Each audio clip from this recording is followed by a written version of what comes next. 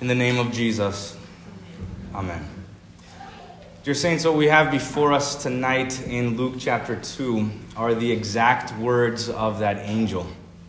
And it's not an estimation or a summary or a paraphrase of what the angel said. We have the exact words that the angel said, accurately recorded in Holy Scripture and faithfully preserved through the years.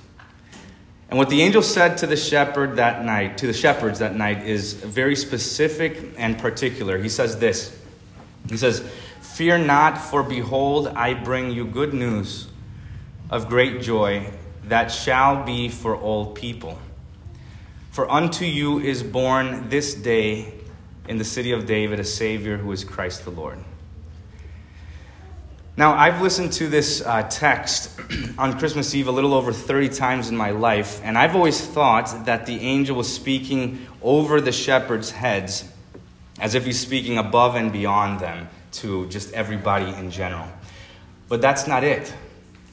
The angel says, "Unto you," is what he said. So he makes a distinction between you, and then later on when he says all people. And that means that the angel was speaking to that tiny, select group of shepherds. Whether it was 2 or 10, we don't know. But that particular angel said those exact words to that specific group of shepherds that night. And he announced it to them, saying, "This is for you guys." Later, the same angel says, "Which shall be for all people." Future tense, which shall be. But for that night, it wasn't for all people. Not that exact moment. It was not for all people. It will be for all people, for all nations, for all ages and languages in a matter of time. But in that very moment, that Christmas night, the angel looked directly in the eye of those shepherds and said, "Jesus is born unto you, for you." And when the angel said this, those shepherds didn't just sit in the field and say, "Look, I have things to do," or "I'm just going to lay down on the couch and say a brief prayer and remember this in my heart." When you get news like this, you get up and you go. You go to where it is. So you leave the food, you leave the presents, you leave the friends and family behind if you have to, and you go and you worship and you adore that child, the Lord. And that's what you've all done here this night. Well, that was the first Christmas, and we are now on our 2023rd Christmas. And that means that this announcement is no longer for those shepherds alone, because what the angel has said has taken effect. And that means that the words he said on that night are now for you, just as it was for them. But pay attention to what I'm saying. I'm not saying that it's for you in general. I am saying that it is for you specifically. This word is for you specifically who are here tonight. And I know it's hard to imagine in a room full of people gathering together on the same night, but think of it like this. If you were the only person here tonight, and it was just me in the pulpit, and you alone in that seat, then I would still preach the same exact sermon that I'm about to preach. That is how specific it is. That these words are for your ears, your heart, for you this very moment. Just as it was for those shepherds that first night.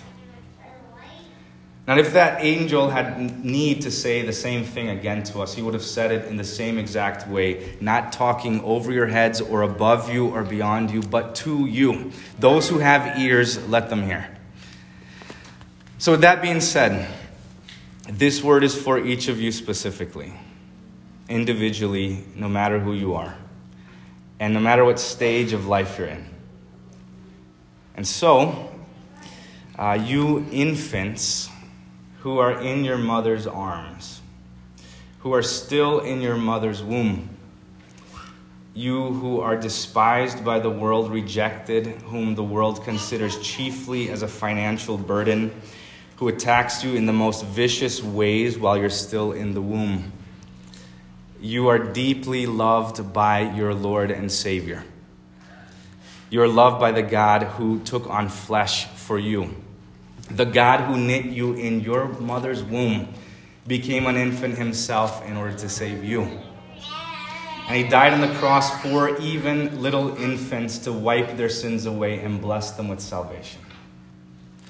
And you infants, you're not a burden or a trouble for us, and you're not a burden or a trouble for him either.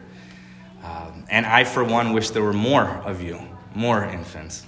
But the Lord has elevated even the infants as the chief model for our faith. He holds them above us and says, this is what you must be like to enter the kingdom of heaven. And unto you belongs the kingdom of God. Well, you toddlers and you children, I'm talking to you now. I'm not talking to your parents, and I'm not talking to your grandparents. I'm talking to you guys specifically. We're not going to shuffle you off to some other place or take you out of the sanctuary, no matter how much noise you may make. You stay right here with us because Jesus is for you. He was born for you too. He is your Savior. You are not perfect. You have sin that you were born with. You have sin that you inherited from your parents. And you have sins that you have added since the day of your birth. But listen closely, if you can understand these words. Yes, you, listen closely. Jesus loves you dearly, dearly. He loves you very, very much. And he became a child to redeem you so that you would go to heaven. Notice, Jesus didn't skip that part of life. He didn't just become a man, become incarnate and zap out of the sky and then just do the adult things. He became a child, lived as a child, the perfect child, and redeemed children. And he lived that perfect childhood so that he could be your Savior. Now, you adults and you elderly and you aged ones, I know that you have all seen a lot of changes in the course of your life. And some more than others, and many of those changes for the worst.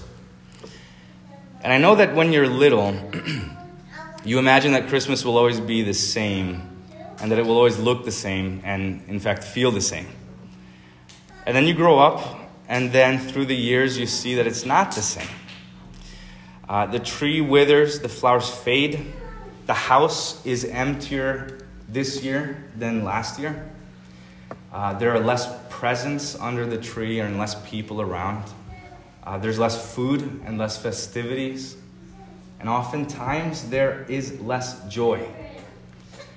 And it all changes very quickly. And no matter how much you long for those days, for what you once had and felt, it's not the same. And you know this better than I do.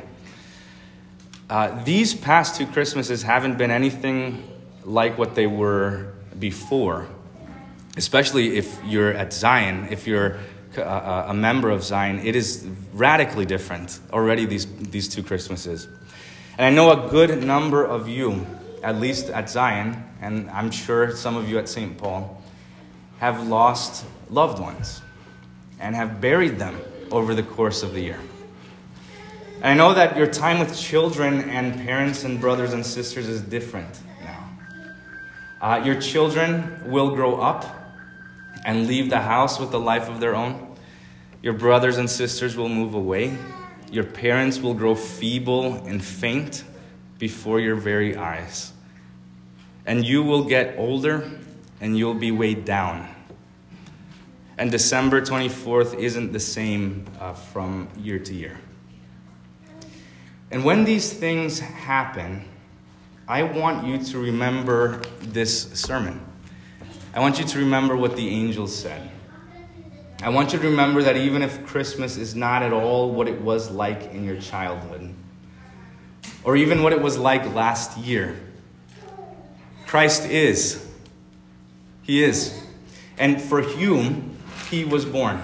And that has not changed. He is the Alpha and the Omega. He is the same yesterday, today, and forever, the beginning and the end. And that is true this very hour, and it will be true in your final hour, whenever that hour may come. And he loves you no less today than the day when you were baptized and the water was still wet on your forehead as a baby. And he will see you to the end with faithfulness unto glory. This Christmas is for you too. Unto you is born a Savior. Look, if I had the time, I would preach a sermon to each one of you individually this night. I could preach an entire sermon to you who are lonely and depressed. You who are exhausted and fatigued. You who are addicted and enslaved. You who are mourning and in doubt. You who are overworked and anxious. Who are frustrated and upset. You who are worried and afraid. Who haven't come to church in a very long time. Those of you who do come to church and don't feel like coming to church anymore. Those who have sinned greatly and sinned often. Those of you who feel the weight of guilt. I could go on and on and on with this. But for all of you, the Savior was born for you. Even in this condition, even in the state you're in right now, if it's the lowest in the lowest depths that you have been in, the Lord is still born for you. The devil wants to rob these words from you, and he wants to steal them out of your heart. He wants to fill your mind with worry and anxiety and whatever other thing, conflict and disappointment. But wake up and pay attention now if you have not been paying attention. Unto you a Savior is born. Let that be embedded deeply into your heart. That those words cannot be erased or moved. He was born to save you from your sins and your guilt and this veil of tears.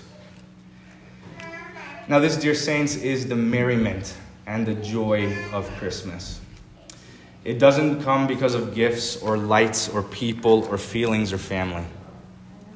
The joy and the merriment of this night is that Jesus was born for you, for your sake, for your benefit, for your salvation.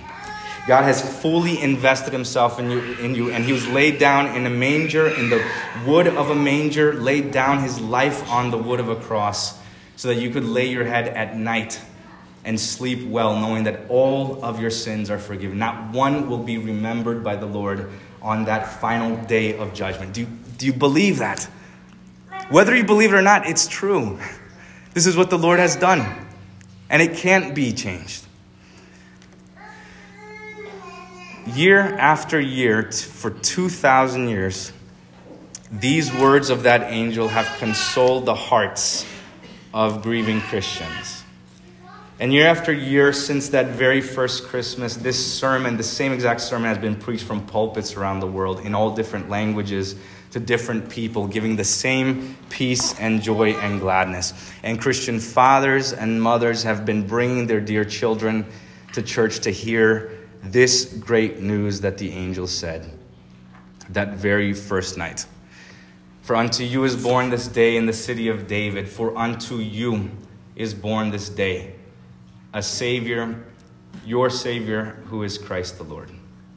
Amen. Hear the words of this hymn. See, my soul, thy Savior chooses weakness here and poverty. In such love he comes to thee. Neither crib nor cross refuses. All he suffers for thy good, to redeem thee by his blood. Joy, O joy beyond all gladness, Christ has done away with sadness. Hence all sorrow and repining, for the Son of grace is shining. The peace of God, which surpasses all understanding, guard your hearts and your minds in Christ Jesus our Lord. Amen.